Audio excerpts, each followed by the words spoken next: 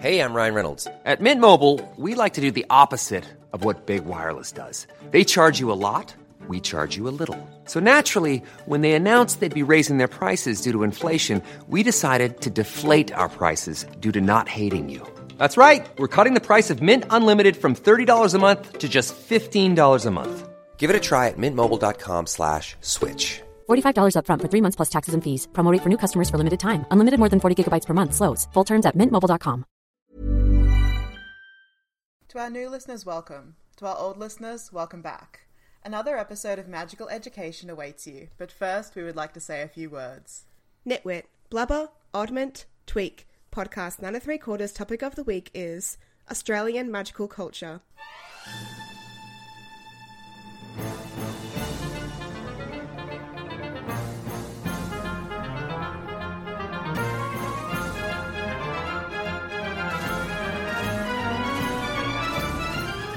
G'day listeners, my name's Jem.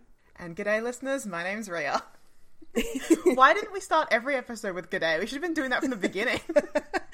To be fair, g'day is like a cultural thing, so I guess it fits here. Yeah, it is a cultural thing, but also, like, we're the only Australian Harry Potter podcast. We should have been setting ourselves out, making ourselves different right from the very first episode. Fools. True.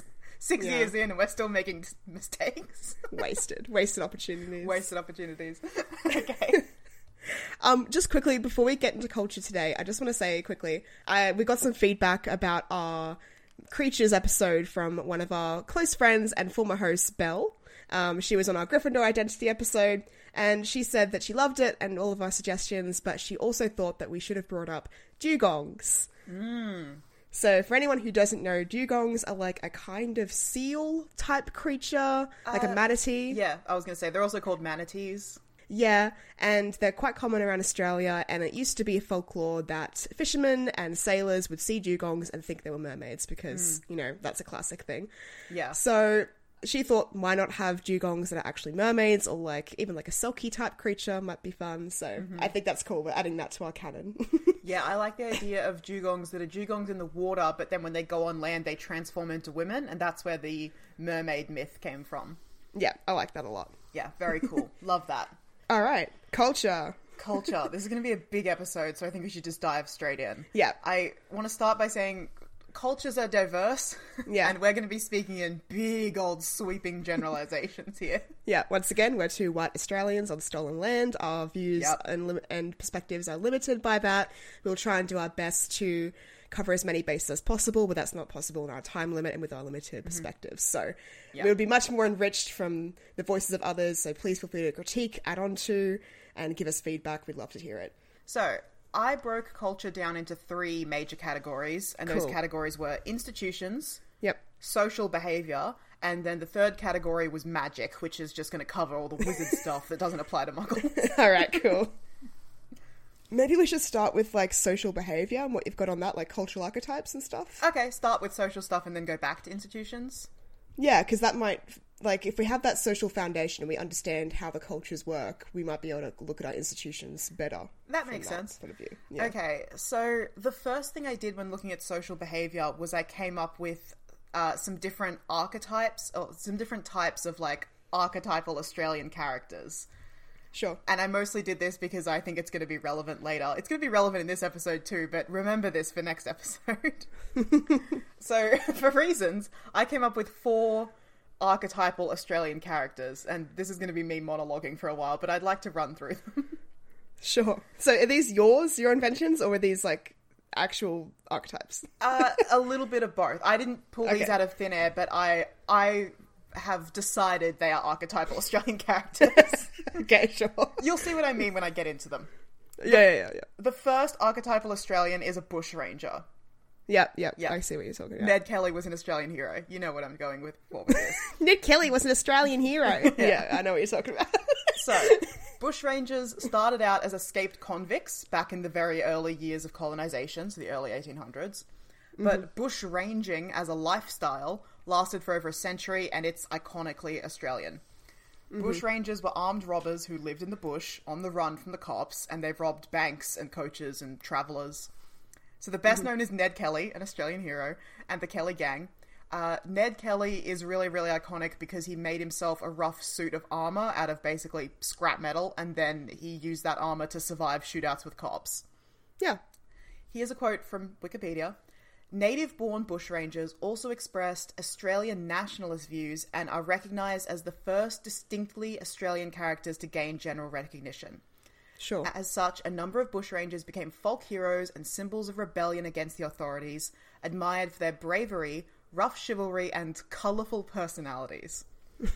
So, despite the fact they were just outlaws and violent criminals, Australians have this really romanticised view of the bushrangers because they symbolise freedom, especially from our roots as a convict colony. Sure. Mm-hmm. So that's the first Australian, a bushranger. Yep. The second Australian archetype is a larrikin. Yeah. Larrikins are clowns. They're mischievous, rowdy, good-hearted, but they don't follow social conventions. They're scoundrels. Yeah. The larrikin first started being used in Australia in the later 1800s, so after the bushranging era, to describe rebellious young people. Some of the earliest generations of Australians, like Australian-born people, defining themselves as separate from the British. Okay. Also, larrikin started out being both male and female. It was just a term for young people, basically, and then later became associated with males because there was a close connection between larrikins and diggers. Yeah. Yeah. Diggers are Australian soldiers, especially the Anzac soldiers of World War One. Yep. That was where the larrikin began to be associated with self-mockery and dark humour in the face of death. Here's another quote from Wikipedia. After the armistice, the larrikin digger characters were increasingly celebrated as quintessentially Australian. The idea that a real Australian was a bit of a larrikin crystallised. Okay. My third kind of Australian is the Aussie battler. Oh, okay. Yeah, a battler. This is a caricature of contemporary Australian culture. Ordinary, working class, true blue, hardworking people who keep going no matter the odds. Sure, okay. Battler is a term of respect and endearment for underdogs. I wouldn't say it's necessarily accurate, but it's how a lot of people see themselves. Yep. Yeah. And there's a lot of pride associated with the idea of toughing it out against whatever hardship there is. It's also strongly tied to the idea of mateship, which is huge in Australia. The idea of mateship is that we look out for each other, we're all in this together, we stand with our mates, the bonds between people are more important than their differences. Apparently, that comes... I didn't know this until I was researching. The idea of mateship comes from the land being so harsh that we had to support each other to survive, unlike in other countries where there's a culture of the land nourishes, provides, protects, and we should be thankful. So it's competition. Yeah. Yeah. The North American USA culture of Thanksgiving, that's because their land is bountiful and provides. Our land is harsh and kills us, so we have mateship, not thankfulness. We should have May 8th as mateship day or something. Yeah. Mate. And then the final archetype, this is one that I've kind of created because I took two archetypes that weren't really anything on their own and combined them into a new category. So this is a Rhea original. Okay. The final archetype I'm calling the Bushman or the Bush Poet. Sure. And it's a combo of Bushmen like Steve Irwin, Russell Coit, Crocodile Dundee, and then Bush Poets like Banjo Patterson and Dorothea McKellar. Okay. I'm saying this is characterised most by a deep love and appreciation of the Australian land and environment, including animals. So that's Steve Irwin calling all crocodiles beauty, and McKellar writing My Country, which is often called I Love a Sunburnt Country, which I think I've quoted before in previous episodes. It's an iconic poem about the Australian land and her beauty and her terror. Yeah. This is also characterised by a respect and admiration for the Indigenous peoples and their culture. So Rod Ansell, you might not know him, but he is the real-life man who Crocodile Dundee is based on. I do know him. Yeah. A wild person with a truly insane life. He was fully initiated into his local Indigenous community. He spoke their language fluently. He was given a traditional Aboriginal burial in Arnhem Land after his death. He also died in a shootout with cops, like all iconic Australians should. So that's the Bushman Bush Poet. Okay. Yeah. Ta-da, end of monologue. I have heard before the larrikin stereotype and like how that informed the Anzacs. Wasn't that also sort of drawn from Indigenous Australians and like their laissez-faire sort of attitude towards nature and travesty? I think like I've heard that before where it's like that's sort of been co-opted as well. I think so. That makes sense. Yeah, like in terms of like having a good-natured approach to like bad things happening, being sort of relaxed, being casual, having good humor. That's apparently sort of like a bit of an appropriation from Indigenous people, which I wouldn't be surprised about as well. That certainly fits with, my understanding of both the idea of the larrikin and with Indigenous culture. That fits perfectly together. Yeah, that's a huge component of mateship and Australian culture. So, good ones.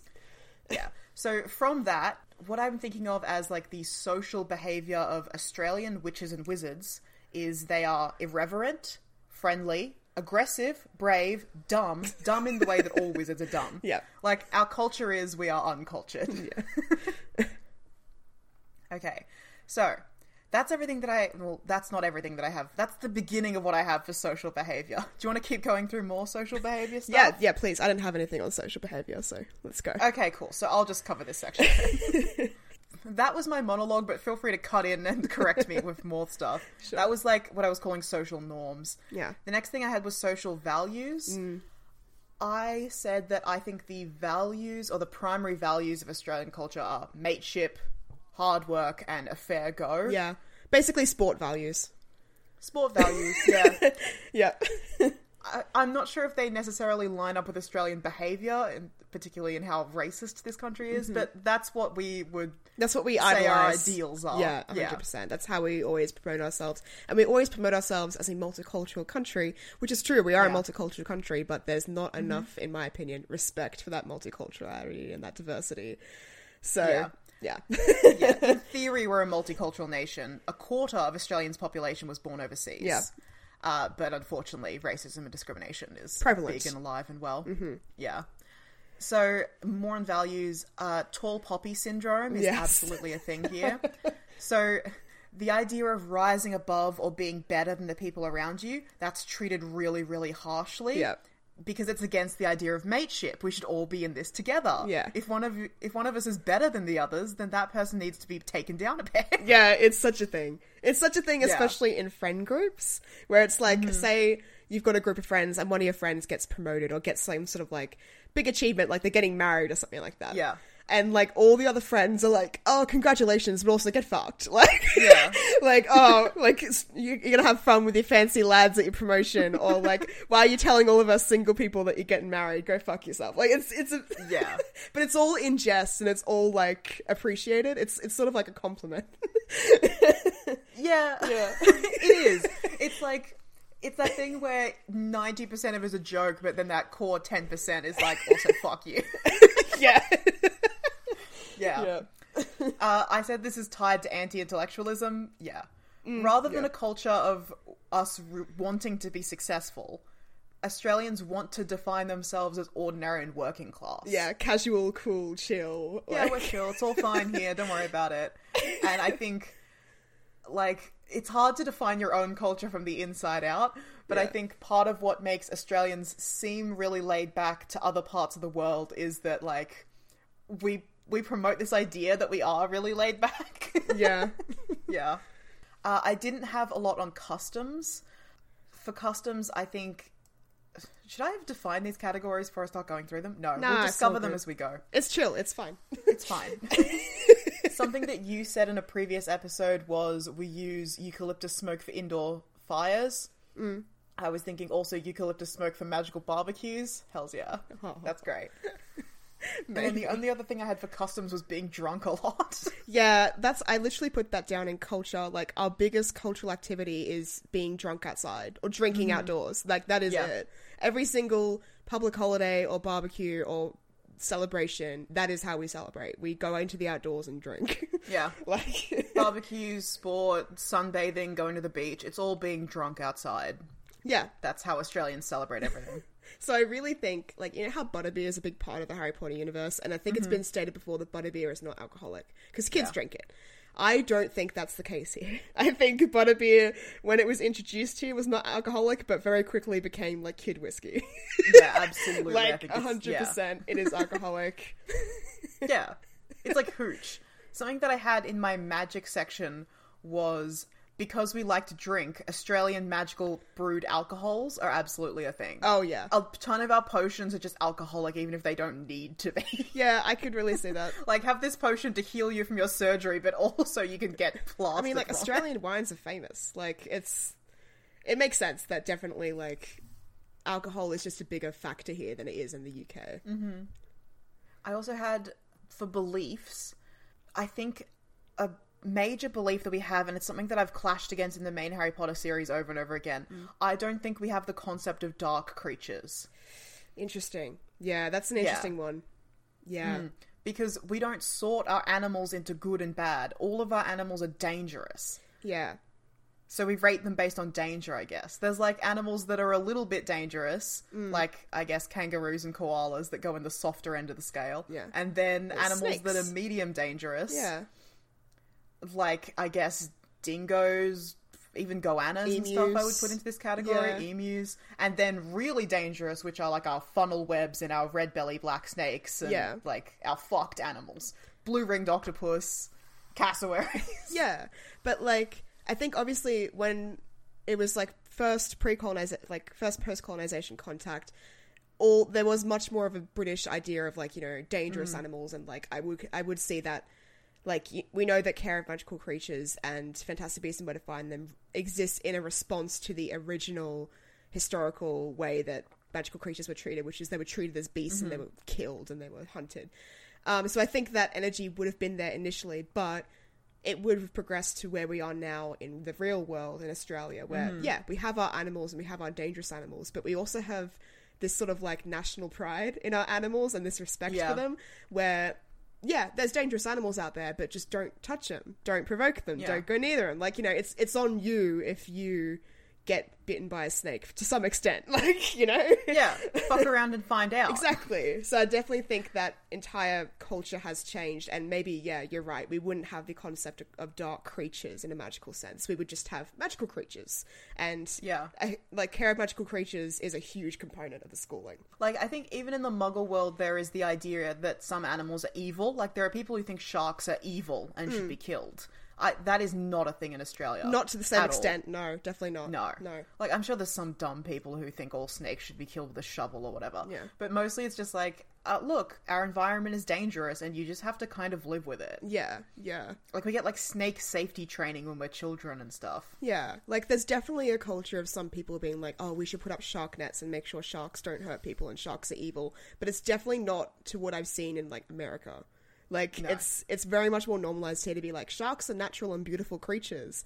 And, like, every single aquarium you go to and every sort of zoo you go to, they have loads of information and scientific facts about sharks and how important they are and how they're actually good and they're not evil and all that sort of stuff. Like, yeah.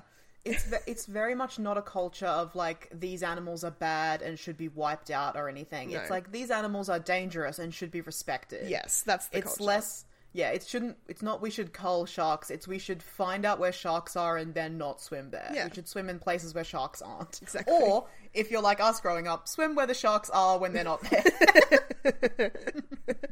Hey, if I get bitten by a shark, that is on me. I'm in its house, you know? Yeah. I don't need to be there.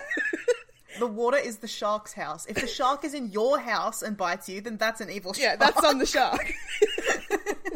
But if you go into the shark's house, then that's where the shark lives. Fuck around and find out. You're right. Yeah. Yeah. I kind of touched on this, but my next category of culture was discrimination, because I thought we needed to pull that out into its own thing. Yeah, absolutely. Let's get into it. Yeah, I was thinking definitely in terms of magical discrimination, which we know is all based on blood status. Like, Yeah. I just can't see that being a thing in Australia.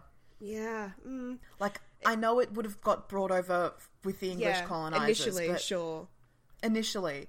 But, like, right now, if I met a person who told me they could track their family tree and, like, trace their lineage back or whatever, like, I would attack them I'd with be a like, brick. ew, What are you talking cringe. about? You know? Yeah, disgusting. Again, tall poppy syndrome. Shut the fuck up. Like, Yeah, shut up. What are you talking about? That's not real. There's no such thing as the past. Like, are you having a go? Like, are you having a go at me? yeah, it's such a vibe. You're right. It would just be... Aussies love underdogs. We hate snobs. Yeah, it does Someone's sound like, snobby. Here's my blood lineage. I'm a pure blood. Like, Yeah, fuck it off, sounds man. like people who are like, oh, yeah, I have land in Scotland. I'm like a lord or whatever. Like, it's like, okay. Okay, you're from Wagga Wagga, Brendan. Like, Yeah, I've got a real life example here. So, beloved, my best friend in the world, I'm not going to say her Yeah. name, but you know her. She got married last year? Yeah, last year. The reason I couldn't remember is because her wedding got delayed like a million times because of COVID. It was a whole thing. But whatever. She ended up not being able to get married in the place that she wanted to get married because of COVID and lockdowns and restrictions.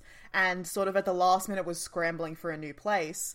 And she was like, oh, we've found out that we can have our wedding at this place, which is...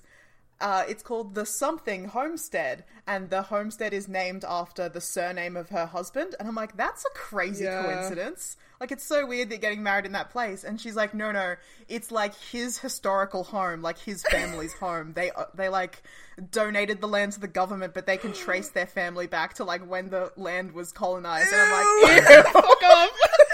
Ew, that sucks. Oh no! I can't believe you're getting married to him. That's so cringe. I feel like that's definitely something that's more normalized in Britain and Europe, you know, because they had those historical like monarchies and lineages and lordships and all that sort of shit. That's really cringe in this country. So yeah. But like, absolutely, I didn't know about that. He never told me about that. It's not a thing that he talks about. And as soon as I found out about it made me like him less. I would take that to my grave. You cannot get that out of me in torture. Like... No. Oh, this is our historical home that we donated to the government, and now it's like a reserved, it's like a national park or something, this place. And they got special permission to get married there because they're part of the family. And I'm like, oh, yikes.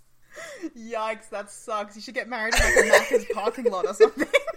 Yeah, I see exactly what you're talking about. It would just be regular discrimination, regular racism, prejudice, classism. You're from the country, I'm from inner Sydney, get fucked, all that sort of stuff, you know? Postcode discrimination. Just like, postcode discrimination was huge when we were growing up.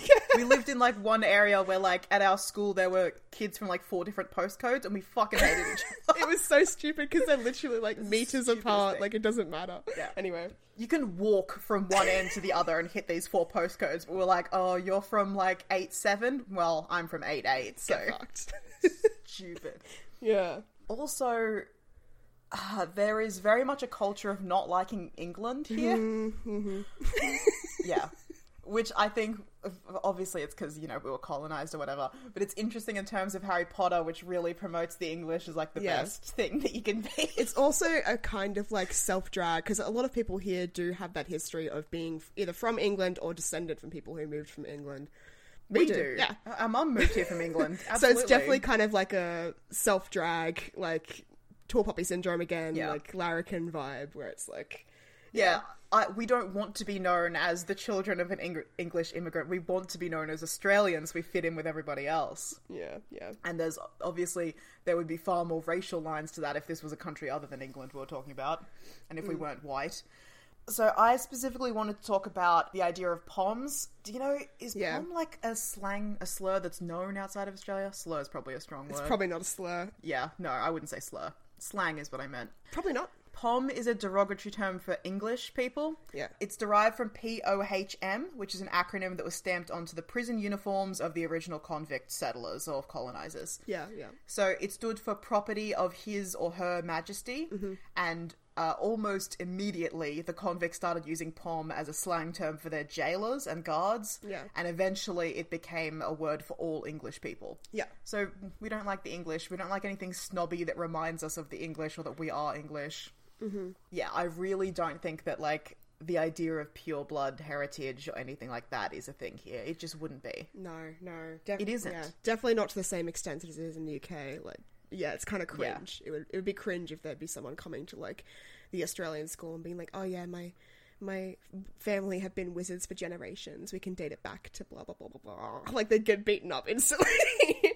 Yeah, it's cringe. Yeah, I think, like, the idea of knowing that you're a pure blood or that you're a half blood or whatever, it's like, you wouldn't know that. Who keeps track of that kind of thing? Like, obviously you're going to know if you're Muggle born because that just happened. Yeah. But, like, I couldn't tell you if we were half-blood or pure-blood or anything. Yeah. It's like, who knows? Doesn't matter.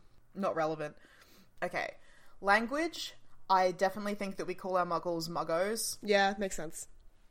Yeah, absolutely. That's what we would call them. Much better than nomad. That's so stupid. I'm so sorry. Like, oh my god. Yeah. I just don't even believe Americans would call them no-maggers. It just sounds No, dumb. of course not. It's just ridiculous. Yeah. No, they'd call them muggles. Or some variation of muggles. Yeah. So Australians are very informal with our language.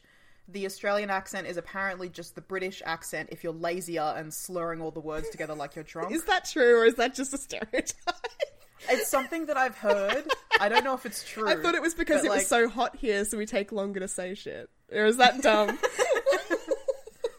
We just draw it out, you know, because it's so We hot. draw everything out and we slur all our words together. Look, these are the stereotypes or the urban legends of where the Australian accent came from, so that tells you enough.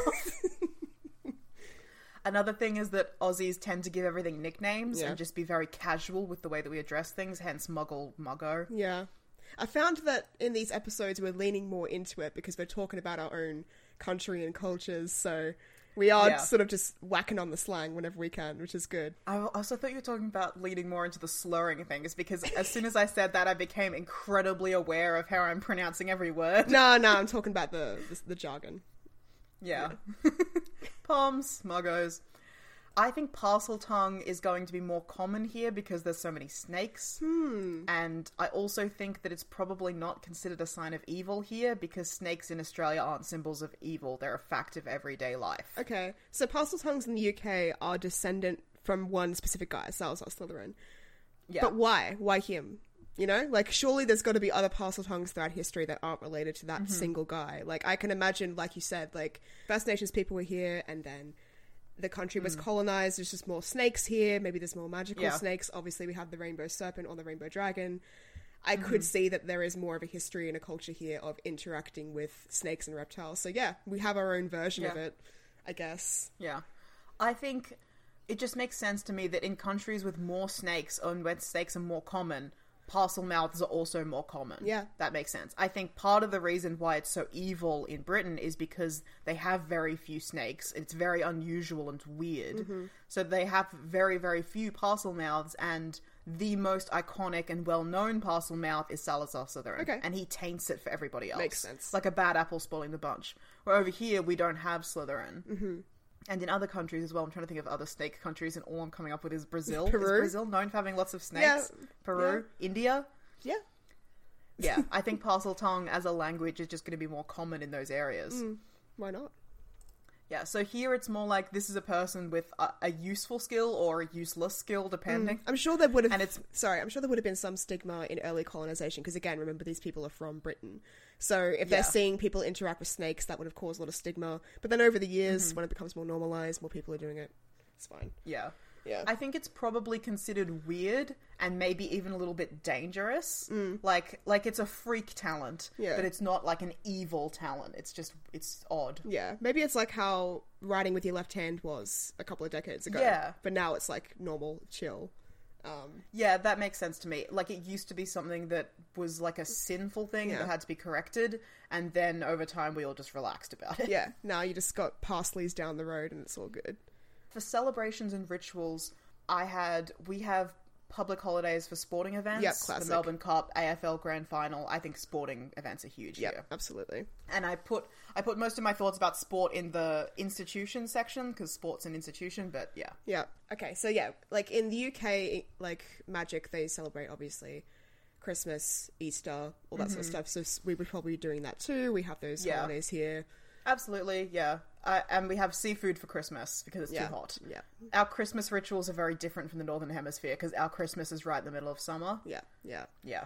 Another popular holiday here in Australia is Australia Day or Invasion Day. It's a very controversial holiday because obviously it's a celebration of the nation and the country, but it's celebrated on the day that the country was quote unquote founded by colonists. So it's a very painful day with painful memories for Indigenous people. So I'm not sure how that might translate in a magical context because I didn't even know, like, obviously in the UK and England for the magical population, they don't have like a day like that because they are the colonizer. Like, I don't know, Yeah. they don't have like an Independence Day, right? Do they? No, well, they wouldn't have an Independence Day because the reason why other countries have independence is because they were getting independent from the British. Most of the time, yeah. Yeah, there's not really much to say about that. There might be some sort of magical Australia Day, which is problematic, and it's a similar sort of discussions that we have every single invasion day in this country. Mm-hmm. Yeah, change a date. Yeah, change the date. We don't know much about public holidays and things like that in magical Britain because we're seeing it all from the perspective of a child, and children don't get public holidays, they get school holidays. It's like shit. So, yeah. Either they completely align with the Muggle Britain or they have their own that are completely different. It's hard to say. One thing that we do have here is compulsory voting. Yeah.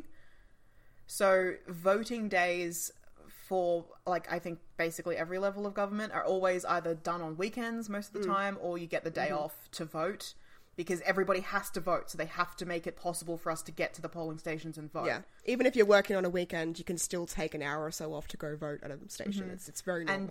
And you can do early voting for weeks ahead of time. Yep. You can do postal voting. Yeah.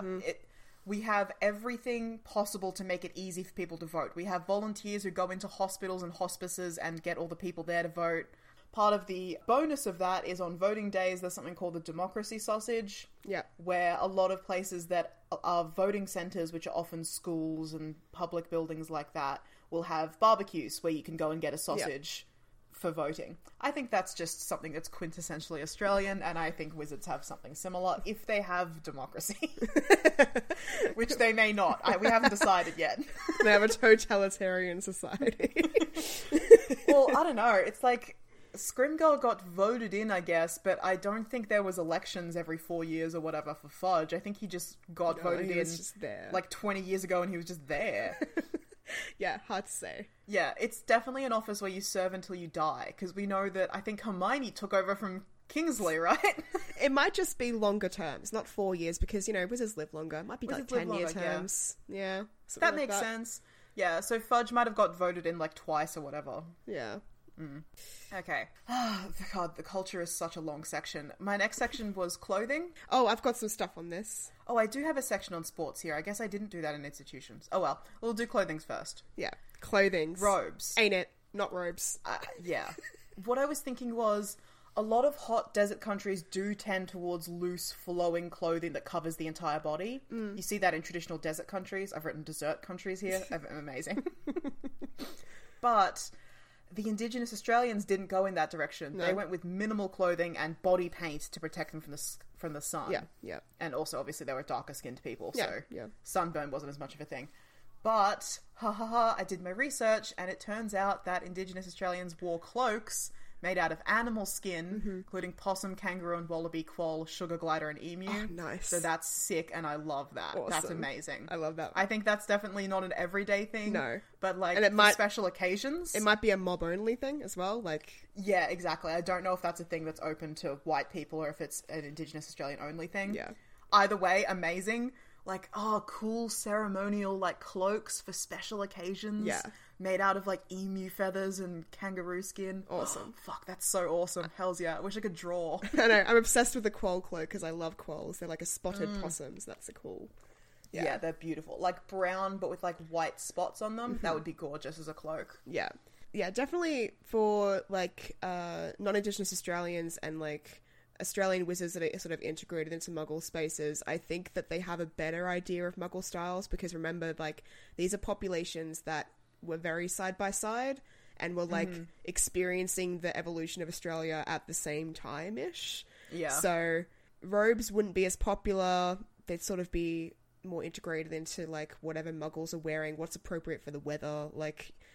Robes are just inappropriate for the weather for the most part. Yeah. Like... I think wizards abandoned robes. Like, yeah. Not immediately. They would have been around for a long time, decades. Yeah. But as newer generations started being born here, it's like, it's too hot for this. Why am I wearing this? Yeah, it would just be abandoned. Too hot, too windy as well. Like, we kind of need pants or something because it's like a bit inappropriate. Yeah, like shorts, shirts, comfortable shoes, I think is kind of a vibe. I was thinking, because I think that's a little bit too Muggle for me. I think it needs to be a bit different.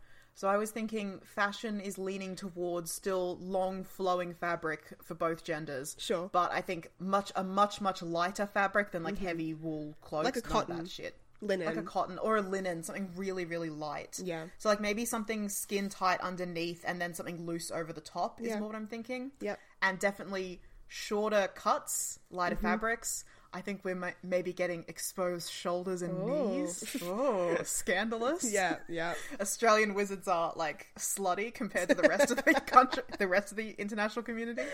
Oh, God. I mean, I Yeah. think that's just a Southern Hemisphere thing. Like, it's too hot. It is. It's too sticky. It's, it's a hot climate thing. Yeah. The only reason why all the wizard clothes we see are like covering you from neck to ankle is because we're only seeing wizards in colder climates. Yeah. That's everything I had for clothing, and then I apparently had a section on sports, which I didn't put in institutions. Do you want to talk about sports now or later? We'll talk about them later. I'll talk first about, like, where the magical people live, if that helps. Yeah, where magic people live, and then I think we should talk about government and where that's established from there. Yeah, cool. All right, so where do Okay. magical people live? I think everywhere. I can definitely see magical families that have a mix between magical and non-magical people being in city centres, urban areas, and in suburbs. However, I think there is a really strong case to make for very much exclusively magical communities or more magical families to be living in country towns, rurally and remotely. Because it's just such a big country and it's so easy to hide. Like small, tiny little villages like Hogsmeade, but I would say even smaller than that. Like communities of like 100 people or something. And all Way around. out in the middle of nowhere. Yeah, and all scattered around the everywhere. country. And, like, literally, basically everyone there is magic or related to a magical person, so they know about it. Yeah, Like- in on the secret, at the very least. And so whenever visitors come, in the rare occasion that they do, because there's nothing there, it's like a place you pass through, everyone's on their best behavior because they can tell it's an outsider. Or if something were to happen, people have to step in and, like, make sure the secret is kept, memory charms, Memory etc. charms, yeah. But yeah, it's very much just out in the open. And so this implies to me that the trace is not a thing here, which also makes sense. Yeah, I don't think it is. Yeah, because it can't be. Because as we've discussed, like, the further inland you go, the more palpably magical this country is. So it doesn't make sense that you can be monitoring, oh, your kid's not in school right now and they're doing magic out in the middle of nowhere where no one's going to see them. It's like, no, that's not happening. Like, Yeah. there's no muggles around for 7,000 kilometers. What do you want me to do? Not let my kid practice his homework? You know, it's just dumb. Yeah. And also, with the fact that our land is so much harsher, Yeah. and, like, we've got these dangerous animals, and even the sun is a massive Yeah. danger, like, I think you need to use magic from Exactly. childhood. Like, I think the trace isn't a thing here. So that creates a lot of other issues in terms of schooling that we'll get to later. Exactly the same way that, like, we teach our kids to swim Yeah. from toddlers, and we teach our kids snake and spider safety from toddlers, because you can't have a 4-year-old wandering around who's going to grab a hold of Yeah. a snake. Like, you have to teach them to be safe. Like, I think it's the same. We teach them magic from a Yeah. young age. So on the coast and in big urban centres and cities, there would be magic and magic people, but I think it would be more well hidden than even in England. Because remember, the urbanisation of Australia is a very modern change to the environment, so I think Australian magic users would have found better ways to adapt and hide their own spaces within that environment. Yeah. So what I was thinking, because we talked about this in one of our episodes, History or Land. No, we talked about this in Land. The UK has a very small, dense population. We have a huge country with a widespread population. So I don't think there is one central magic place. That would be insane. But I do think that all of the major cities around the country has like a Diagon Alley-esque style hidden street with a small collection of shops, a medical centre, a pub, and some other Post basic office, shit. all that stuff. And Yeah. obviously some people live there, but I think most people don't live on that magic street. They live integrated into the Muggle city or in these small pocket communities, and they travel into the city to do their essential needs in there, and then they leave. Definitely. Yeah. Yeah. And it'll be the same in, like, more country towns that are bigger. So, like, places like Wollongong, right? Like, it'll be the same. There'll be, like, a little magical section. Not as big as the magical section in, say, Sydney or Melbourne, but it's still there. Yeah. And then there'll be rural towns that are either completely magical or half and half, and it's just a way of life. Yeah. Yeah, I think so, definitely. That's how I see it. I have more now on where the government is and what the government looks like, if you want to get into that. Well, the first thing I wanted to say is a couple of episodes ago, I said all of our cities are on the coast except for one special city that isn't on the coast for a very important reason. I'd like to explain that. Yeah. now. Yeah, my first point is time for Rhea to rant about Canberra. Canberra, okay. So Canberra is an insane city. The capital city of Australia is Canberra. Mm-hmm. Why is that the case? Let me tell you. Way back in the early 1900s, so when we got Federation, which was when we're still a British colony and we're still under British rule, but Federation was when we're like, okay, Australia's going to have our own government, we're going to have our own country, blah, blah, blah. There was a massive disagreement about where the capital city of Australia was going to be. Every state wanted their capital to be the capital city. Yeah. And it basically came down to Sydney and Melbourne. Biggest populations. Which are the capital cities. Yeah. The capital cities of New South Wales and Victoria are the biggest populations, biggest cities. Sydney was where the first fleet first landed, and it was like the first colonized area, and Melbourne is just the other huge city, bigger than all the others, and it's where a lot of people live. Yeah. We couldn't decide between these two cities, and the compromise that we decided on was basically take a ruler, get a map of Australia, draw a straight line between Melbourne and Sydney, and in the middle, that's where Canberra's going to be. Yeah. And so it landed in the state of New South Wales because it's bigger, but we sort of drew off a little separate area, and we're like, okay, this is its own state. It's its own territory. It's called the Australian Capital Territory, and it's not a part of New South Wales. It's not a part of Victoria. It's its own special thing, and in there we're going to build our own special city, and that's the city where the government lives. Yeah. And it's a whole city basically just built around the federal government of Australia, and pretty much everyone who lives and works there works for the government. And it's this insane... It's like if the Ministry of Magic was its own city in the middle of nowhere. Yeah. It's just... We've just done this in such an insane way. Why have we set up our government like this? Anyway, take it away, Jem. Yeah, it's a rural... Basically a country town... That's a city. Mm-hmm. Very small. It's literally 20 minutes from top to bottom if you drove the whole thing. Mm-hmm. It feels like a university, but bigger, because the whole thing is very planned. Mm-hmm. All the government buildings are very shiny and beautiful and manicured, and everything's planned. Yes. So it's a very clean, small, official city. Feels like a university is great. If you've been to those campus towns that are like the university is the center of it, and then all of the accommodation and all of the businesses and stuff nearby are all set up to support the students that live on and around campus. It's that. That's what it's Except like. Instead of a university and students, it's the government and everyone who works for the government. So besides government buildings, there's also a bunch of things in Canberra, like the National War Memorial, national museums, and natural cultural centerpieces. Yeah. But basically, it's just federal parliament. That's what federal parliament. That's what federal parliament and the big federal stuff like the federal museum, the federal history, the federal this. Yeah. So I can really see that similarly, the Australian Ministry of Magic would be located in Canberra. I'm just advocating for this. I was thinking either its own city somewhere else separate, but honestly, the story that we had to just compromise and create our own government in the middle of the country, in the middle of the two places, is so fucking funny. What could we come up with that's better than that? I think the magical government has to be there too. Yeah. So here's some fun facts. Canberra has an old Parliament House. It's called the Old Parliament House, and I'll get into it why. It was built in 1923, so not that old. Yeah, but old in terms of Australia, if we're counting from colonisation onwards. Yeah, and then we have a new Parliament House built in 1988, and that's where the current federal parliament sits. The old Parliament House is basically just a museum now. You can go there for tours and see where old Parliament would have sat. But the reason why we have these two Parliament Houses is because in 1923, Old Parliament was sitting in Old Parliament House, right? But then the Parliament got too big. They got too many members, more states and territories were having more members and stuff like that. So basically, instead of renovating Old Parliament House, making it bigger, making the chambers bigger, they just built a whole new one to make it bigger. So and that's why that happened. And then the wizards moved in like rats and took over the Old Parliament House. Yeah, I think that's a really strong argument that maybe the wizards were having their own little council chambers hidden away somewhere in a little underground pocket room of Old Parliament House or underground. Yeah, and maybe once Old Parliament House sort of became a museum and abandoned, they just sort of moved in like rats out of the sewers. Yeah. I could see that happening. Yeah, makes sense. And it's like, Muggles think this is a museum, but really they just actually can't get into all of the rooms. Most of the rooms are just sealed off with magic, and that's where the magic government is. Yeah, I can really see that. Because I've actually done the old Parliament House tour, and there are plenty of rooms that you just can't access, and plenty of little hidden stairways that you can't go down. And they say it's because, you know, they're old and small and rickety, but we all know the real reason. Because that's where the wizards are. I love this because it's giving me the vibes of Skullduggery Pleasant, where the magic government's hidden in a wax museum. I love that. There's also a very strong conspiracy theory in Canberra of the Canberra tunnels. Ooh. So this is basically, it's very simple. It's a conspiracy theory that underneath Canberra are a series of elaborate tunnels that connect all the official buildings. Oh, just like under Disneyland. Yeah.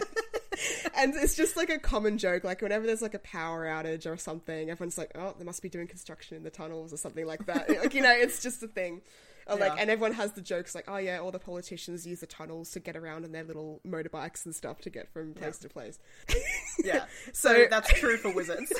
I do definitely think, it's like the mutant city in like Futurama, how it's like underneath New York. I can definitely see a lot of the like the mechanisms of the government and the political spaces are just sort of in this underground space, and then they've used Old Parliament House and it's just all connected underneath. And yeah, that's the entry and exit point. I also want to mention something briefly. One of the most iconic buildings in Canberra is the Telstra Tower, named for... Yes, this is what I was going to suggest. Named for the big phone company Telstra. Telstra, yeah.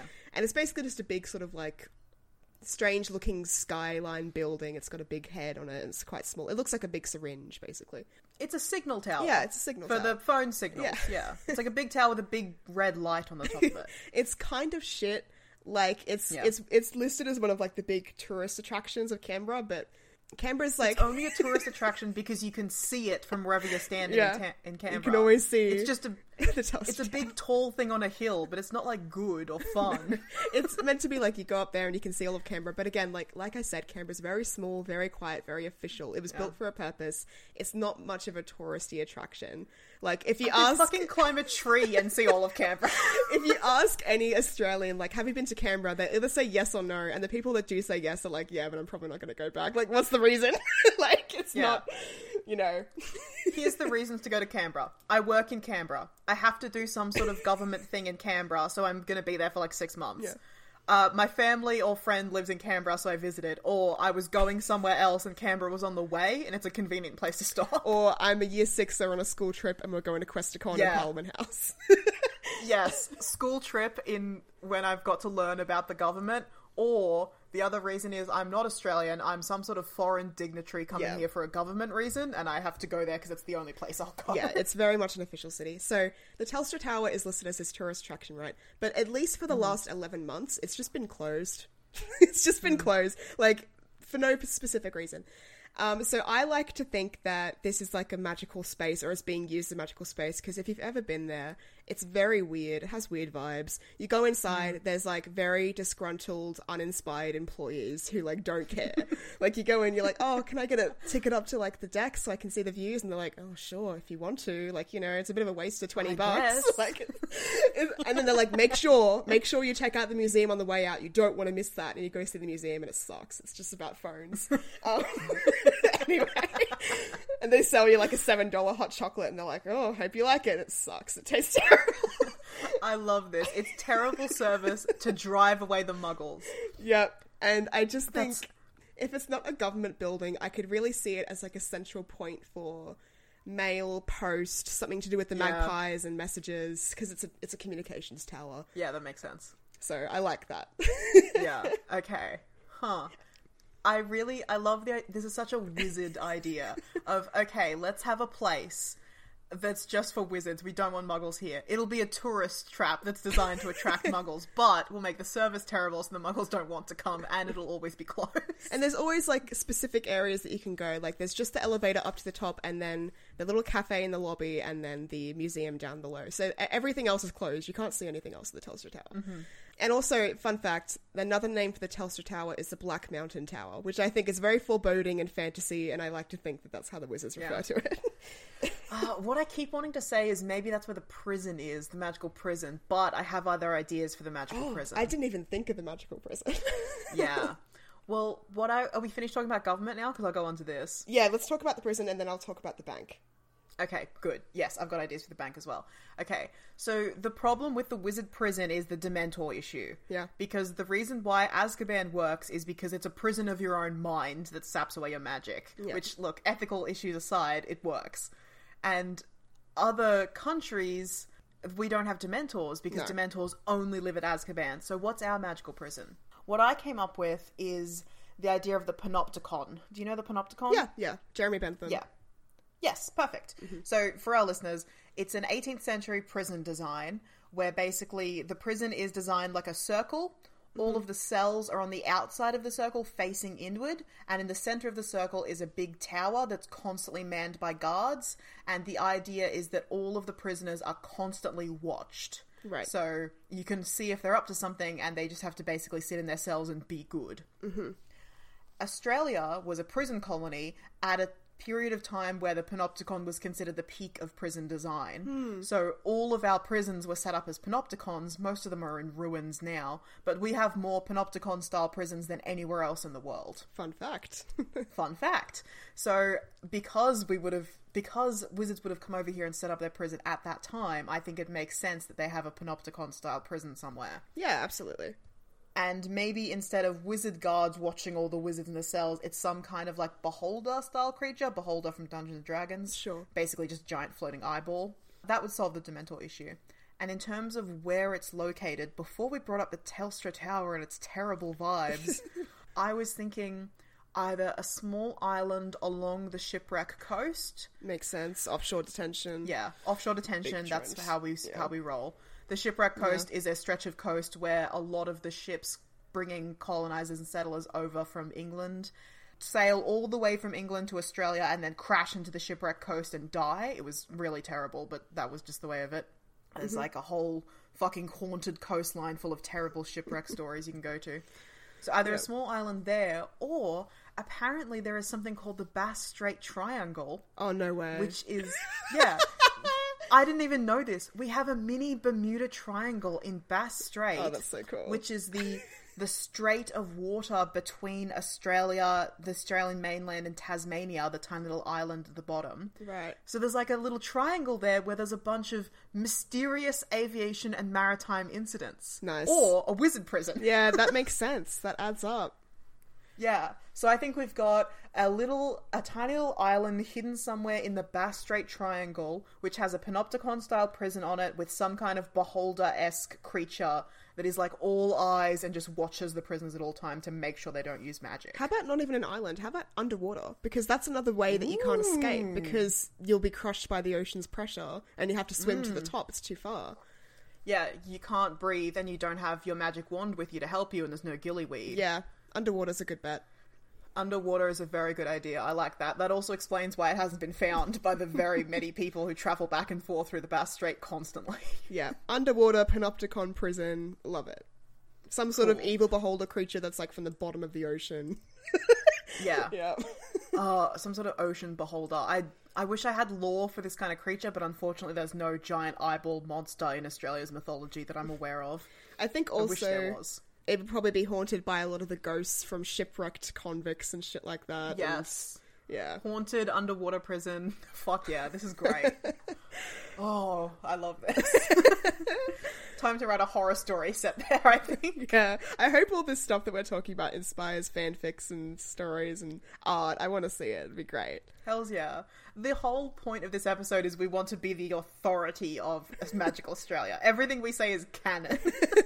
Unless we have more informed Australian perspectives coming in and correcting Yes, us, of then course. add that to the canon, babes. Let's go. This is, yeah, I shouldn't have said canon, because it's not canon. This is fanon. Like, we're doing it. Join us. Be part of this fun adventure time. We're building it together. I want to talk about money. Where's the bank? Yes. I've got Commerce. some stuff on Let's this. go. So, first of all, in the UK, there's Gringotts, there's one bank. I think that's bullshit. We're not having one bank here. So, I think we're getting, like, yeah, there's one, like, overarching magical Australian bank, but there's not one location, is what I'm getting at. Oh, yeah, okay, that's Yeah. what you're trying to say. Yeah, I definitely thought there would be one bank. Yeah. But in terms of physical location, no. Yeah. Definitely lots of lots of other smaller locations dispersed out in your local town, your local wizard town, in capital cities, etc. In the magical street that exists in all the major cities, like Yeah. I was saying, I think Yeah. there's like a bank there. Yeah. I was looking into this. So in the real life world, Sydney is the economic and financial heart of Australia. But up until the 70s, Melbourne was, right? Yeah, And- because we had the goldfields here. Yeah, goldfields. And so I think perhaps Yeah. Wizards are a little bit behind, like they are with UK Wizards. So maybe Melbourne, Victoria is where I'm going to locate the central bank, or where the first one was. And then I was looking more into it, and I was remembering what we were talking about with the goldfields. And I thought about Yeah, in our history episode. and I thought about Eureka. And I was like, Yeah. it makes sense. And so I was looking into where Eureka is. It's in Ballarat, Victoria, which is like a rural town in Victoria, our southern state. Yeah. And Ballarat is known as like the goldfield Yeah. place. Like if you want to go visit the goldfields, you stay in Ballarat. It's the golden town. Yeah. So I think it's a prime location for the Magical Bank. And it could even be the name of the bank too. Like Eureka Bank is the name of the bank. Yeah, perfect. I love that. So to get to the bank, you have to go to the Welcome Nugget Monument, which is on Yep. the corner of Mare Street and Humphrey Street in Bakery Hill, Ballarat. So the Welcome Nugget was this famous gold nugget that was unearthed in around 1858, right on the spot where the memorial is placed in Ballarat. And at the time, it was the largest gold nugget ever found. It weighed in at about 63 kilograms. It was massive. I just saw it when I was there with Mum and Dad. It's huge. Yeah. And you can look up this monument that's on the street. It's made of like cobblestones and it has a replica nugget on it. And I think if you're a magic person and you wanted to visit the central first Eureka Bank for whatever reason, you want to withdraw like 5,000 galleons or something, you'd walk up to this monument and you'd like that it'd be covered in like notice me not charms as soon as you step on a certain stone or something. Yep. You tap the stones in a particular way, you say a magic word, you touch the nugget, and a secret staircase or passageway is revealed down underneath into the earth. And Perfect. so you go under the earth, and Eureka Bank, I imagine it as like a series of tunnels akin to a mine shaft, okay? So like dark, great. like only lit by the golden glow of like some hazy lights. Dark, twisted, confusing, narrow, small. I want it to feel claustrophobic. I want it to feel dank, like that wet earth smell, like the smell of death, you know. Love it. And there's like goblins, there's wizards working down there. They also work with nifflers. So here's what I imagine. You go into these like twisted tunnels. You go first of all down the little staircase, and you end up in underneath the earth, and you're guided to somewhere to like the main lobby, which is just, it looks like a bunch of dirt. And like you say like, oh, you know, this is my name, this is my PIN number or whatever, I want to access my vault. And so you might get in a mine cart, but it doesn't go fast like the carts at Gringotts, because this is small, dark, twisted areas. It's not like vast and cavernous like Gringotts is. So you go slowly, sometimes you have to get out, sometimes you have to crawl on hand and foot through small, narrow I spaces. hate this. I hate it. And that's if you want to, like, you know, see your vault for whatever reason. But usually if you just want to withdraw something or make a transaction that's a bit lengthy, you just go to, like, the lobby where the main goblin or main wizard is, and you'd say, hey, I want to withdraw, like, 500 galleons. And there's, like, some sort of pit next to the lobby, and there's, like, a bunch of gurneys and pulleys and strings and big, like, cranks. And so the wizards and goblins, and they like start pulling on these cranks, and like all the things are like grinding, and there's this awful like sound, and then this like up from the pit with the ropes, like this small wooden bucket appears with like 50 galleons in it, and they have to keep doing that and get 50 more galleons and 50 more galleons for you. But you know it's from your vault because it's like a magic bucket. It goes to your vault and all that sort of stuff.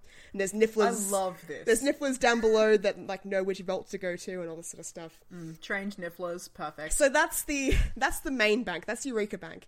But then, okay, Fuck yes. that's in like Ballarat. great. That's in Ballarat, right? Say I live in like Cairns or like northern Queensland, far away, in a small rural town that is mainly magical, so I have my magical section of my town. I need to withdraw some money. I go to my small magical street where there's like, you know, the post office, the bookshop, the pub, and then there's like a small little like hole in the wall for like Eureka Bank, and I knock on the glass and there's some annoyed, disgruntled teller there, and they're like, ugh, and they open the blinds and they're like, what do you want? And I'm like, all right, here's my name and PIN number, and I want to withdraw this much from my account. and they like have to write a request, and it gets sent off like in a pneumatic tube that doesn't go into like a pipe and disappears into nowhere. It sort of disappears in a puff of smoke. Yeah. And maybe I have to wait like 3 to 8 business days to get that transaction because I live far away from Ballarat. If I'm in Melbourne, I might be luckier. But in Melbourne, it's like 12 to 24 hours. Yeah, but I definitely want there to be like, yeah, it's an efficient system and it works, but it's kind of inconvenient. Like, you have to plan ahead. Yeah. Because depending on where you are in the country, you're going to have to wait a bit to get your money. I love that. I love that it replicates the experience of being a tiny country with no people in the middle of fucking nowhere and needing something and being like, oh, it'll take like 3 weeks to get shipped to you and cost $85. And it's like, I'm buying a paperclip. Like, why is it so hard? Yeah, so that's how I imagine Eureka Bank works and deposits and transactions work. It's just like, it's more inconvenient if you live rurally, and people will complain about it. But as soon as someone says, oh, well, how would you do it better? They're like, oh, yeah, I don't actually know. Yeah. I don't know how I'd do it better. Yeah. This is what's been here since the days of the goldfield, so, like, I guess. It's great. Yeah. But definitely a bunch of little tellers and little Eureka Banks everywhere, but they're all connected to the one in Ballarat. So. Yeah, absolutely. I love this. All I had was that we said the goblins came over from Europe during the gold rush and established a bank in the goldfields. So I was thinking something in an abandoned gold mine. Maybe there's actually an entire goblin settlement somewhere out in the goldfields now. Like, they took over a town and built themselves a place to live. But I love yours. I think it's great. This is perfect. Eureka Bank. Done. The only thing that I wanted to add or change was I don't think we're doing galleons, sickles, and nuts. Okay. I think our real life currency is dollars and cents, so I think they're doing dollary-doos and nonsense. Yeah, that's good. Yeah. Yeah. And the thing about Australian money is we have the least counterfeitable money in the world. All of our notes are different shapes, not different shapes, they're different sizes and different colours. Yep. And all of our coins are different sizes, many different shapes, and they're annoying. Yeah. So I think Wizards are taking that to the illogical extreme. All of their money are completely different sizes, shapes, colours. And textures, it's really, tastes. Yeah, textures. It's really annoying to carry and use magic Australian money. Yep. It's like all the different denominations. Some of them might be like a cube and a square. Some of them are like a note. Some of them are like coins, but like with holes through the center and like a triangle shape. It's all completely different. And they're brightly colored like Lego blocks. Yeah. And but it's just a fucking nightmare.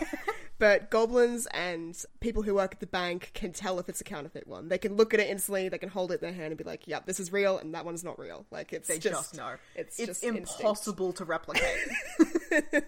We don't have counterfeiting here. It's just not a thing. Everyone's like, no, that's way too much effort and I'm going to get caught immediately. I have next, where do people go shopping, play sports, go on holiday? What's like the cultural institutions there? Do we want to get into that? Okay.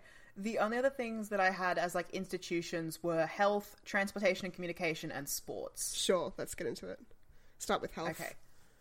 All right. So I don't think there's a central hospital. I don't think we have a St. Mungo's. No. I said briefly earlier when I was saying this magical street in all the major towns has a medical centre. I think there's small medical centres in appropriate places. But in Australia, we have something called the Flying Doctors. Yeah, of course. Which I don't know is a thing in other countries. It is, but it's most common here. It's most popular here. Yeah. So definitely, like, it's still a thing now. But it used to be a thing back in history times before medicine was good. We have, like, a system of planes that flies all over the country along certain set routes to get doctors out to rural, remote places where they need to be, and also to bring sick or very injured people who are in need of desperate, urgent care to major city centres where they can get appropriate care. So, I think a magical version of Flying Doctors where, like, our healers fly all over the country wherever they're needed, maybe on the back of, like, winged horses or giant kookaburras or something. Mm-hmm. Even just brooms as well. Just brooms as well. They have a system of flying doctors that travel the country, and the doctors travel to places for, like, general shit, and for major shit, you can get travel to the doctors if you need to. Great. Perfect. Nothing to add there for health? Not particularly, no. Okay. Do you want to do transportation and communication? Yeah, let's do it. Okay. We definitely don't have a flu network because we don't have indoor fireplaces. That's just not a thing. So, apparition for short-range things, but there's a distance limit, and Australia has big distances, so I don't think you could apparate between cities, for example. Mm-hmm. So, port keys for long-range travel, but I think our major system of transportation is broomsticks, flying animals. We ride kangaroos as well. Yeah, I like to think we have some sort of version of flue powder that has to do with fire or smoke. Because, we don't have, fireplaces in every home. They exist in some parts of the country, in colder climates, but not in every home. But, you could go outside and make a fire pit, or you could find a place where you can make a campfire and use the smoke to travel somewhere. I think that's reasonable. I think traveling between rural areas, that would be really good. Not in major cities, because I couldn't step out of my apartment and set a fire. Oh, definitely not. But, in more country towns, you make a fire pit outside, you use the smoke to travel, thousands of kilometres. I could see it. Yeah, I can see that. I like that a lot. Yeah. I was also thinking, what if flying cars are legal here? Huh. They're illegal in Britain, but what if they're not illegal here, especially in the outback? Yeah, it makes a lot of sense. Yeah. Also, I think it's very iconic, Australia, to have, what is it called? The Ute, the Holden Ute? Yeah. I think that's a vibe. Wizards just have flying cars here. Yeah. I think it's definitely a mix of a bunch of things, but I like flying cars, flying motorcycles as well. Yeah. It's giving, Sand Warrior Mad Max vibes, Yes, Mad Max, absolutely. That's absolutely the vibe. Yeah. You mentioned that our male bird are undomesticated magpies, which I I love love. I'm not changing that at all. But I do think we need a more viable form of communication. So I was thinking maybe magic mirrors as kind of like cell phones, or magical fires in jars that we can talk into. Yeah, I like magic mirrors. That works a lot. Because most of the time when you go bushwalking, they give you a mirror as well. Oh, do they? Attention. Yeah. I didn't know that. Okay, perfect. Magic mirrors is our, cell phone equivalent then. If you get lost in the bush, they give you lots of stuff to get attention with. Yeah, that works. I love that. That's everything I had for transportation and communication. Great. And if we're arguing that the Black Mountain Tower is kind of like our central post office, I guess some magpies might be there, some domesticated ones, or it could just be a place where, the magpies tend to congregate, so they built it there. I immediately went to, remember in olden-timey days when, there were women who sat in rooms with a big switchboard in front of them and they physically made the wires to the phones go? They would unplug the wire and be connecting you, and they would physically connect you. That, but with a incredibly intricate system of thousands of mirrors. Oh, I love that. Yeah, that's great. That's cool. That's so cool. That's why Telstra Tower is so cursed. It's full of just mirrors of people talking, and the witches and wizards who work there are just let me just line up the correct mirror so you can have a conversation. Oh, that's awesome. FaceTime. FaceTime. But done in a convoluted and stupid magic way, of course. I love that. Oh, I love that so much. That's so cool. I want to see the ladies with their magic mirrors. Yeah. I imagine them all in that 1940s, 50s dress as well for no reason. Of course. Of course. They haven't moved on. The big beehive hairdo and the glasses. Yeah. I'm picturing the woman from Atlantis. Yeah. Yeah. Okay, I've got a bit about sports. Are we up to sports? Yeah, we're up to sports. Okay, sports is huge in this country. We've got public holidays for it, like you said. So we've mentioned before that there's an Australian Quidditch League and that the two biggest teams are Thundalara Thunderers and Wollongong Warriors. So I think that both these towns would have a massive Quidditch stadium in or around them. So I was doing some research into this. Thundalara, I thought it was just a small rural town. No, it's a conservation reserve. It's just nature. There's no town. So I was oh, okay, well then logically this must be a completely magical town. It's off the map. So the only people who live there are wizards, magical people. Perfect. Okay. Yeah, because in our Quidditch episode, I was Wollongong has a population of several thousand and Thundalara has a population of 200 or something insane. Yeah, that's probably just the wider area, but Thundalara itself is a nature conservation. Right. Okay. Yeah. So it's a magical town. Perfect. Magical that makes town. sense. That's why That's why we're this is a stupid thing that makes no sense and is insane. It's a magical town. I definitely think there's probably more of an indigenous population there. Great. And so they could basically have their stadium anywhere. A lot of that area is nature reserve, so I'm more inclined to have them not have the stadium in that nature reserve, but wizards are wizards. They might do wizard shit. There's a whole swamp there they could use to put a fucking Quidditch pitch in. Oh, swamp stadium. Perfect. Queer Ditch March, the original, I was looking into Wollongong. It's a pretty big coastal city south of Sydney. There's not much space to hide a Quidditch stadium, so then I was looking at the map and I saw that there's this island off the coast called Flinders Islet. It's about 4 hectares wide. And there's a famous sailing race that goes to the island. But I think during the off-season, that's a big Quidditch stadium, and they're practicing and they're playing there. So when That's these two towns are going to war with their Quidditch, it would just be like home visitor to go back between Thunderlar and Wollongong, and everyone would come to see, and it'd be intense. One other like canonical Quidditch thing I found was there is art from a game, like some sort of Quidditch game, which has the Australian National Quidditch Stadium, which is hidden in a rocky canyon in the central Australian outback. Okay, sure. And if you just Google Australian National Quidditch Stadium, you'll find a few images of it. Very, very low res images of a game. It's like all in red, and there's big banners with Indigenous art, and didgeridoos play when you score a goal. It just looks sick. I think that's great. Yeah, that's definitely cool. I can definitely see like the big like national Quidditch League games going there as well. That's great. Yeah, like that's our national stadium. Besides Quidditch, I can see aquatic sports as a big thing. So like surfing, sailing, swimming, that's a big thing here. Yeah. We have a huge surfing culture. Like, the surfy dude is like a stereotypical Australian. Yeah, the grommet, yeah. Grommet. Racing as well, because we've got lots of flat, sparse land, so I can see broom racing, magical creature racing and riding, that sort of vibe. Yeah. I think Ping Pop started in Australia. I also invented another one. Okay, perfect. Great. I have another sports pitch as well, so that's good. Okay, I'm calling this one Billy Bum. It's an unofficial sport, question mark. Basically, here it is. You and your opponent sting yourselves with billywigs, right? To make you both levitate about 3 feet off the ground. You brawl. Whoever's bum hits the ground first is out. Perfect. I think that is massively, massively popular among teenagers. Yeah. But I can also see it happening at, like, a competitive level. Yeah, definitely, like, it's something that would have started in the schoolyard. Like, it's basically just bullying. Yeah. But then I could definitely see it being like, oh, it's like boxing, you know? Like, there's a Billy Bum match between person A and person B, like, it's gonna be intense.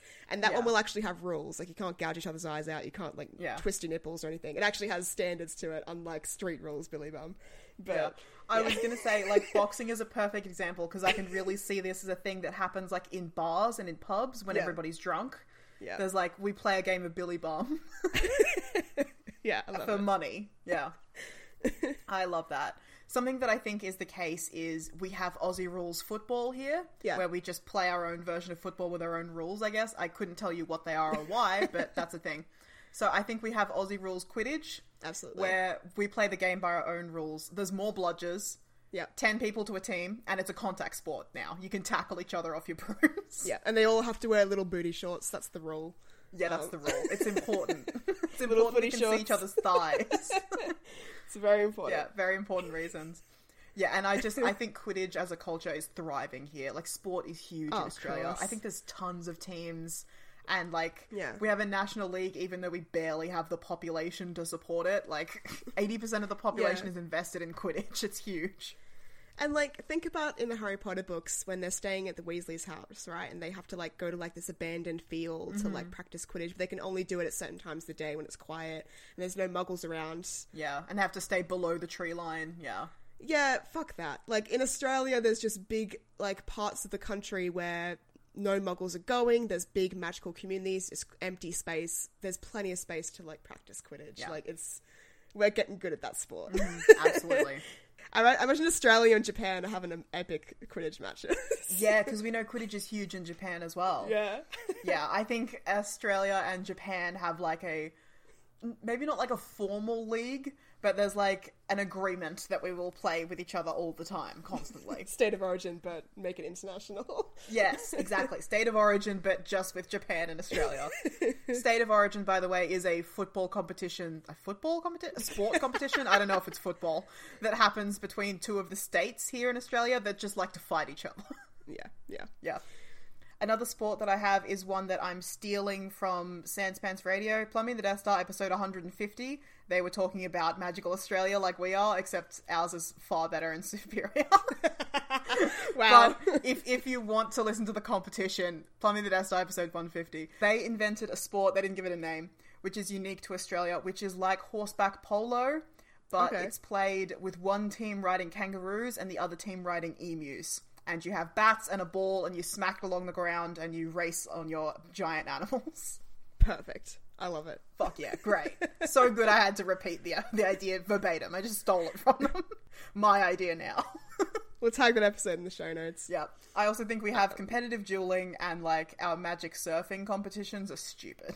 Holidays, plenty of Aussies holiday within our own country. Yeah. Caravanning is a huge thing here because, of course, like, you can just go road tripping around the country.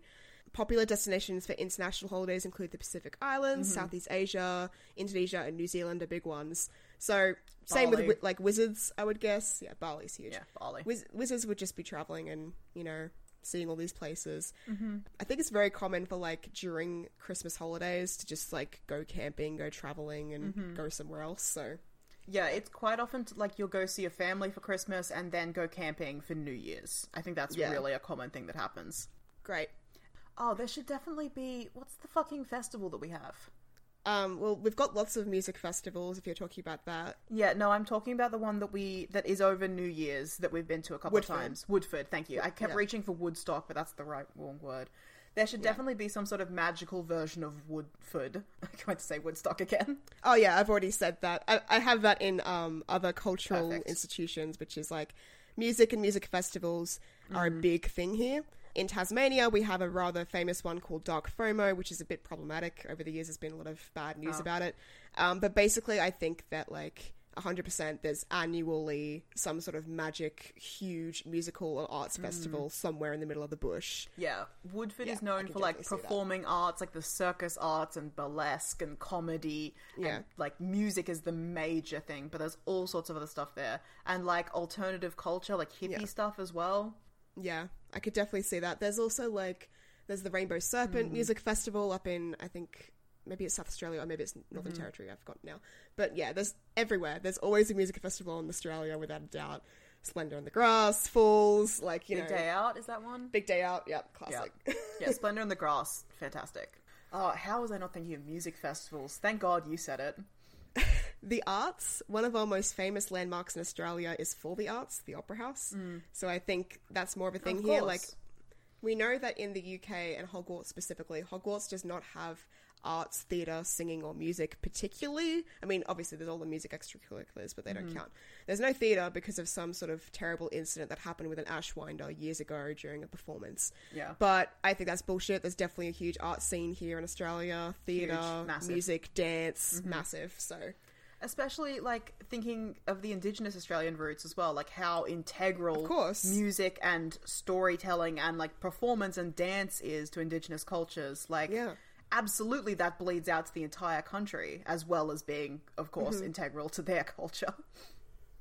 Basically, anytime you see a theatre production or a show in this country, there's an announcement at the beginning saying, like, the First Nations people of Australia were the original storytellers and we thank them for their, like, contribution to arts and culture, basically. It's important. And then I have, but lest we forget, the biggest cultural institution in Australia of being outdoors while drinking. We've already talked about this. Yeah. I have some stuff here about magic and, like, common spells, common magic stuff. Yeah, I've moved through all of my Muggle notes and I'm firmly into magic now. All I've got left is magic sections. Common spells. Yes. Let's list them off. I think there's an aircon spell. Aircon spell, I think absolutely. There's water and ice spells, bug repellent spells, signaling and messenger spells. Here's what I was thinking. Those would be big. The very first, like, Australian spell was some kind of a fly shield charm similar to the cork hats. Yeah. Yeah. The iconically Australian hat of, like, a big broad-brimmed hat which has corks on strings dangling down all the way around the brim to keep away flies. I think our most commonly used potion is some sort of sunscreen potion. Yeah. I think signaling and messenger spells are big. I'll just come back to that because, again, we've established that getting messages around this country is a bit difficult and annoying. So I think what we see in the Harry Potter series with the Patronuses where you can speak a message into it, I think we have something like that that's a little less intense, a little easier to do so children can do it. Like a walkie-talkie spell. Yeah, a walkie-talkie spell, something to that design. I like that idea. Sending a smoke message, you know. Yeah, a smoke message is good, or like an animal messenger, something like that. Yeah. Yeah. In terms of, like, like you said, potions, lots of use of native plants and animals and resources to make ointments, potions. Yeah. For healing and cooking especially, I think potions are huge here. Yeah. And healing, alcoholic cooking. potions. Alcohol and beauty would be a big one. Beauty, of course. I forgot about beauty. Because I'm just so naturally beautiful, I don't think about it. I know, we didn't even think about it. Yeah. But there's a huge cosmetics and beauty culture here, especially with using natural resources, things like eucalyptus and like Yeah. wattle and all this sort of stuff. Like, so I could definitely see that. Wand lore. I think that we have, first of all, entirely our own culture of wand lore because we've got all of our own plants and Yeah. animals again. I don't want to just start listing them. But I think, yeah, our magic is going to feel different because our wands use different components. And I'm imagining course. things like a Banksia bark wand with an echidna spike core, something like that. Yeah. Ghost gum wand with, like, the tail of some sort of, like, fish in it or Yeah, something like that. perfect. Yeah. Distinctly Australian magic, and this is obviously coming back to First Nations magic. I think smoking ceremonies for healing and transport and cleansing would be important. I think some sort of boomerang spell or like this phenomena of like casting that comes back. So say I'm a wizard and I'm using wandless magic or even magic with a wand and I'm casting Incendio or a fire spell. I cast that Incendio at a target. Maybe it hits it, maybe it doesn't, but once it's hit it, it actually spirals back to my wand or to my hand so I can choose to use it again or extinguish it. I think that's just a common thing that's built into the magical teachings here.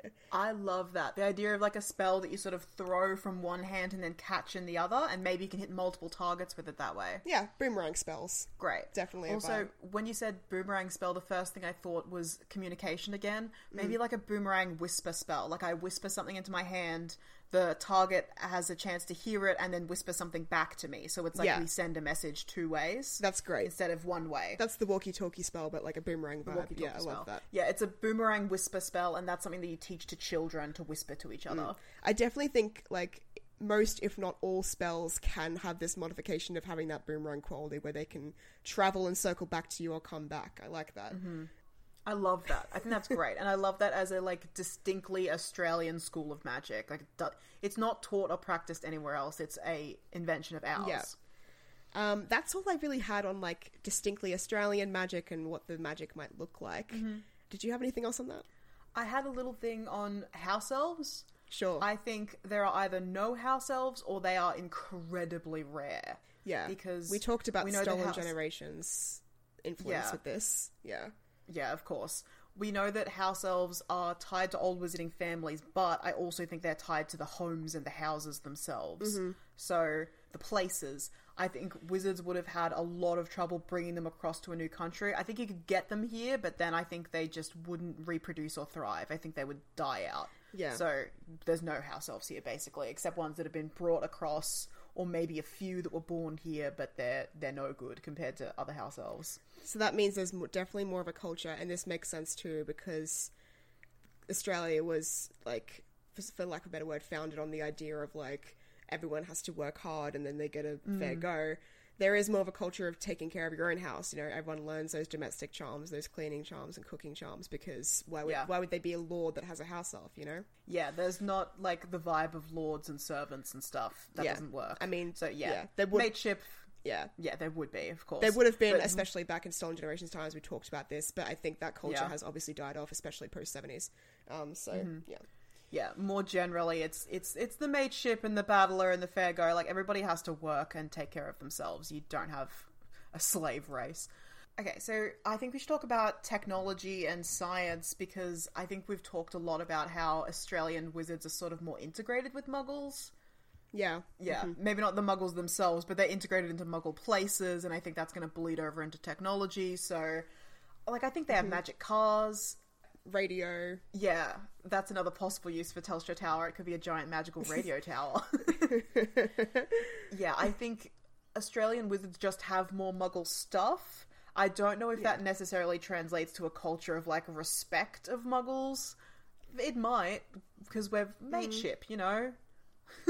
Yeah. We're all in this Yeah. together. I don't see there as like a huge anti-mugger agenda. It'd be more like a fringe thing. Like there'd be some people that are like fuck muggers, but Yeah. in general, I think it's more chill than it is in the UK. Yeah, I think it's more like muggles are beneath us, not in a like we need to kill them or enslave them kind of way. More just like, you know, they're not really part of our thing that we've got going on here. Yeah. But they're fine, and sometimes they have good ideas. Yeah. I think that's the vibe of Australian wizards and muggles. Yeah.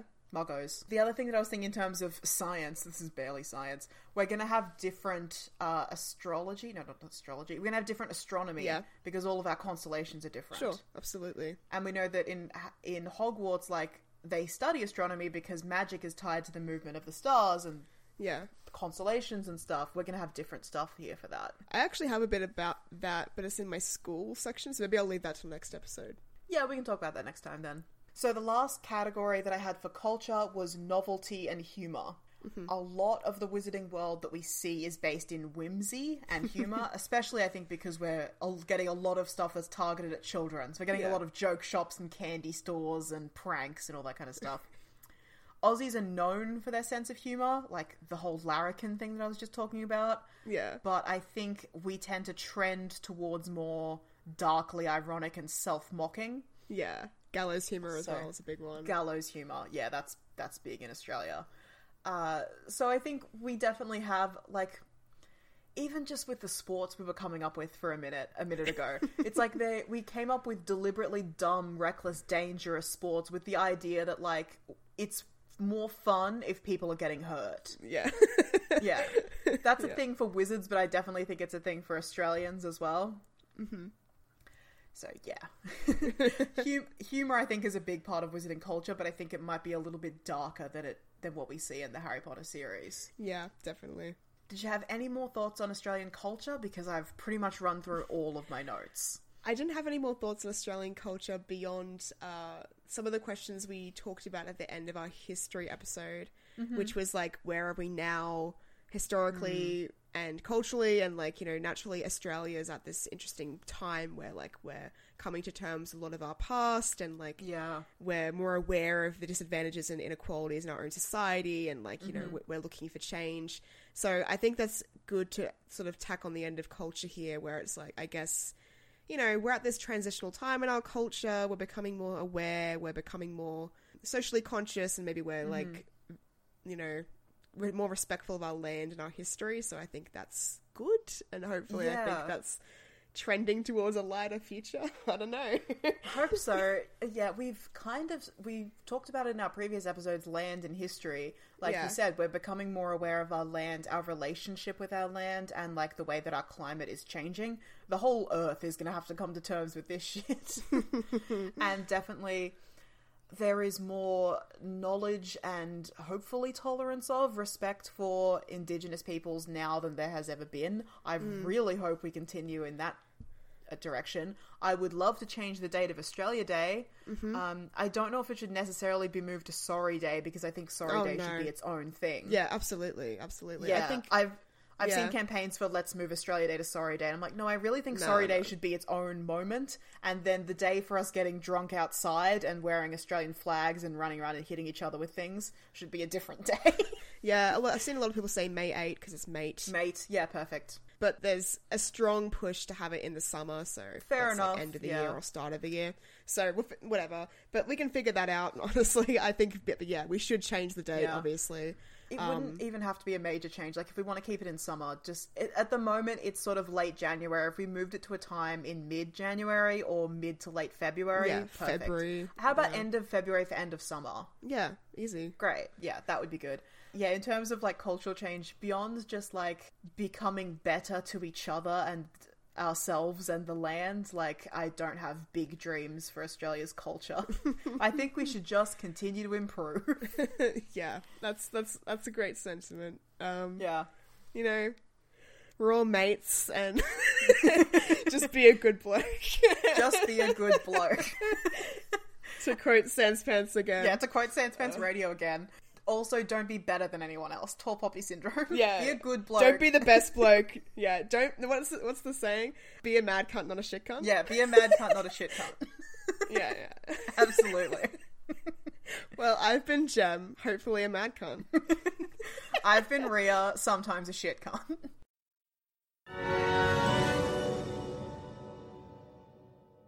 Thanks for listening. If you want to support us or get in touch, the links to our social media and Patreon are in the show notes.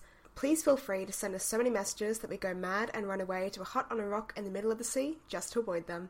You'll hear from us again in 2 weeks' time. Hi, I'm Daniel, founder of Pretty Litter. Cats and cat owners deserve better than any old-fashioned litter. That's why I teamed up with scientists and veterinarians to create Pretty Litter. Its innovative crystal formula has superior odor control and weighs up to 80% less than clay litter. Pretty Litter even monitors health by changing colors to help detect early signs of potential illness. It's the world's smartest kitty litter. Go to prettylitter.com and use code ACAST for 20% off your first order and a free cat toy. Terms and conditions apply. See site for details.